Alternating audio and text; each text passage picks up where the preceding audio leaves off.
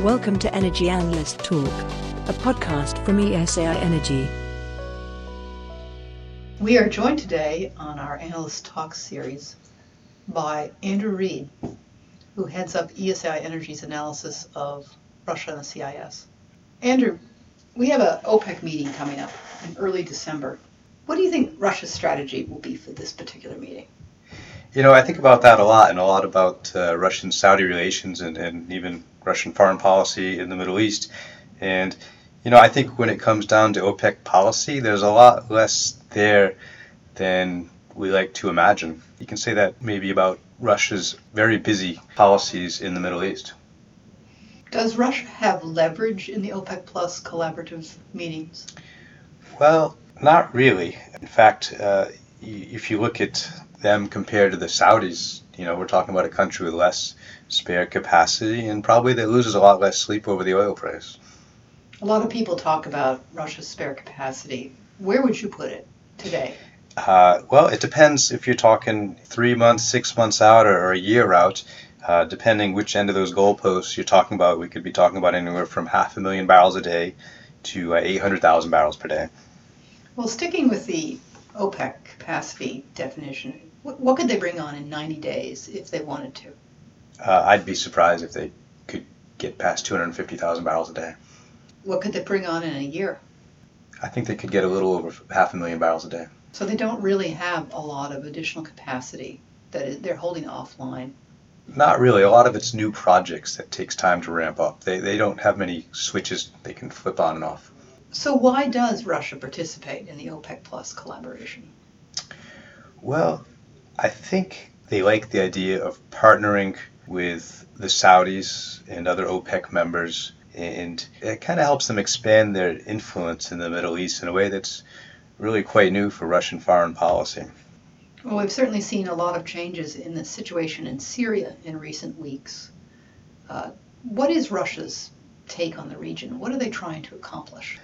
You know, I think alliances are all tactical and temporary in the Middle East, and whether you're talking about U.S. foreign policy or another outside power, there are many examples of that over time. But I think the one constant is Russia's really thinking about its security interests, especially about stability and what they think of as their soft underbelly, that periphery south of Russia. And I think that's especially true, of course, today when you're talking about the Shiite crescent, of course, Syria, Iraq, and Iran by extension. It seems that Russia has had a great deal of interest in having a political or even economic position in the region.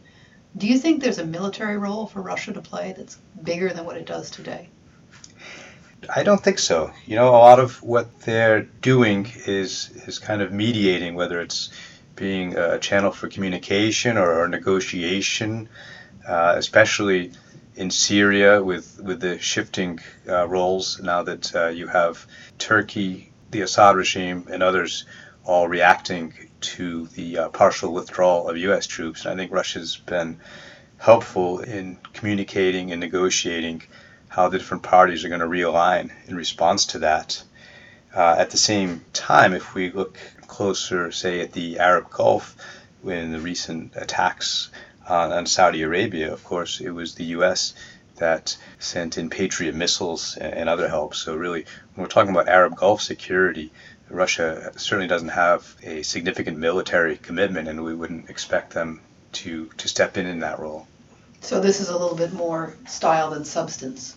Absolutely. They get high points for effort because they spend a lot of time being visible in the region and communicating. I mean, we've had high-level meetings between President Putin and the leaders of just about every power in the region. Even if you just look back at the past month or two, you've had meetings with Netanyahu from Israel, the leaders of Iraq, Saudi Arabia, and of course you have close collaboration with the Assad regime and the Iranians. So they're really communicating and having constructive relations with everyone that matters in the region at a time when the U.S. really has broken communication channels with a lot of their rivals. So how would you say their relationship with Saudi Arabia differs from their relationship with Iran? Well, if you talk about more the historic long-term Russian interest in security in the region that has bound Russian relations with the countries of that Shiite crescent across the northern part of the region.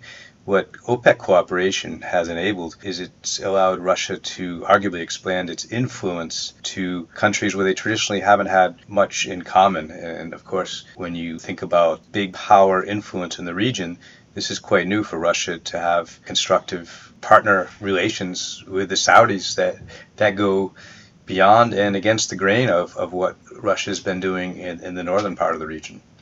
So how does their relationship with Iran differ from the relationship you just described with Saudi Arabia? Well, it's really the opposite, isn't it? Because in the case of Iran and that the northern part of the region, that Shiite crescent, we're talking about the same Russian interests that have existed under the Soviet Union and the Russian Empire before that. Russia is always concerned about security in that area along its southern periphery, and the players will change, but the sensitivity to it will not. So Russia's security interests in the region really bind it closely to Iran. Their geopolitical interests align closely, and that's not likely to change overnight. Can they be close to both Saudi Arabia and Iran? Isn't that a contradiction in a way? I believe it is, and if you look at the cornerstone of relations with each countries, I think the last thing we'll ever see is Russia make some of its security and interests in the region, say, a bargaining chip for oil market negotiations with the Saudis. And that's why I really think whether it's the security in the northern part or the partnering with the Saudis, Russia's really a status quo player. They're really not in the region to shake things up. And that's one reason they so consistently oppose the U.S. in the region. So to finish up, what do you think will happen at the December meeting? Do you think Russia and the others will agree to continue production restraint through all of 2020? I absolutely do, at least at a minimum. I think the Russians will go along with whatever the Saudis propose, as long as it's not a radical departure from the existing arrangement. Russia is not as worried about oil prices as the Saudis. They don't have that much productive capacity. They like the idea of partnering with the Saudis. So just as in security, status quo, and don't shake things up. What if the Saudis ask them to cut by more? That's where I think you would see some pushback. You do have Rosneft's CEO, Igor Sechin. He's not the decision maker, but he's a very influential figure in the Putin regime.